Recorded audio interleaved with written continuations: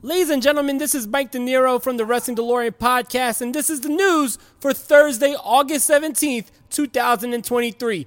We are starting with some trademark news because the WWE filed trademarks on 3 classic ECW show names, which included CyberSlam, Massacre on 34th Street, and of course the legendary Barely Legal.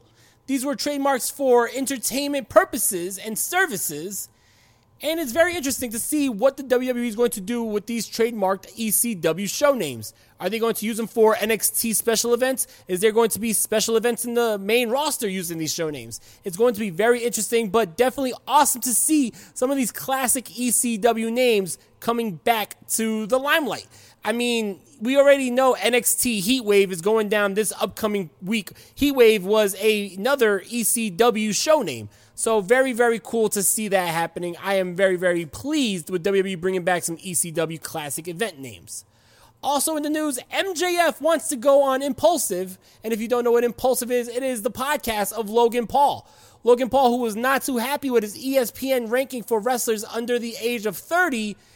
And MJF, who was very pleased with his ESPN ranking for wrestlers under the age of 30 because he was ranked number 1.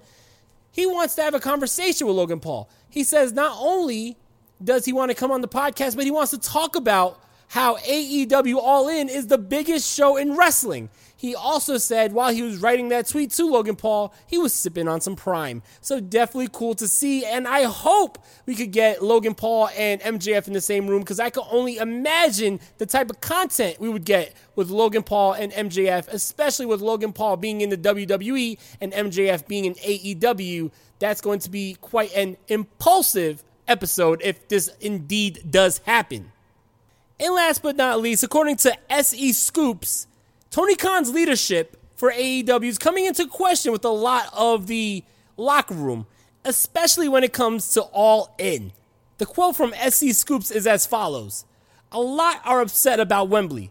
Maybe if it was just Wembley, it would be different, but with everything that's happening over the last year, it is becoming one major issue. People want to know if they're going to London, what the card is going to be. It's a show everyone wants to be on. It's like our WrestleMania 3 or maybe our WrestleMania 1, but there isn't any urgency. People are scared we aren't going to live up to this moment." This is coming in not only of the wake of some controversy between CM Punk and the rest of the locker room, but also with Tony Khan refusing to comment on said controversy. So it's going to be very interesting to see if Tony Khan could gain the trust and keep the morale high for AEW. I think that right now AEW is going into the next chapter and is on the verge of doing very big things, especially selling 80,000 tickets for Wembley Stadium. It would be a damn shame if we have a negative morale going into the biggest show in AEW history. Ladies and gentlemen, this has been the news for Thursday, August 17th, 2023.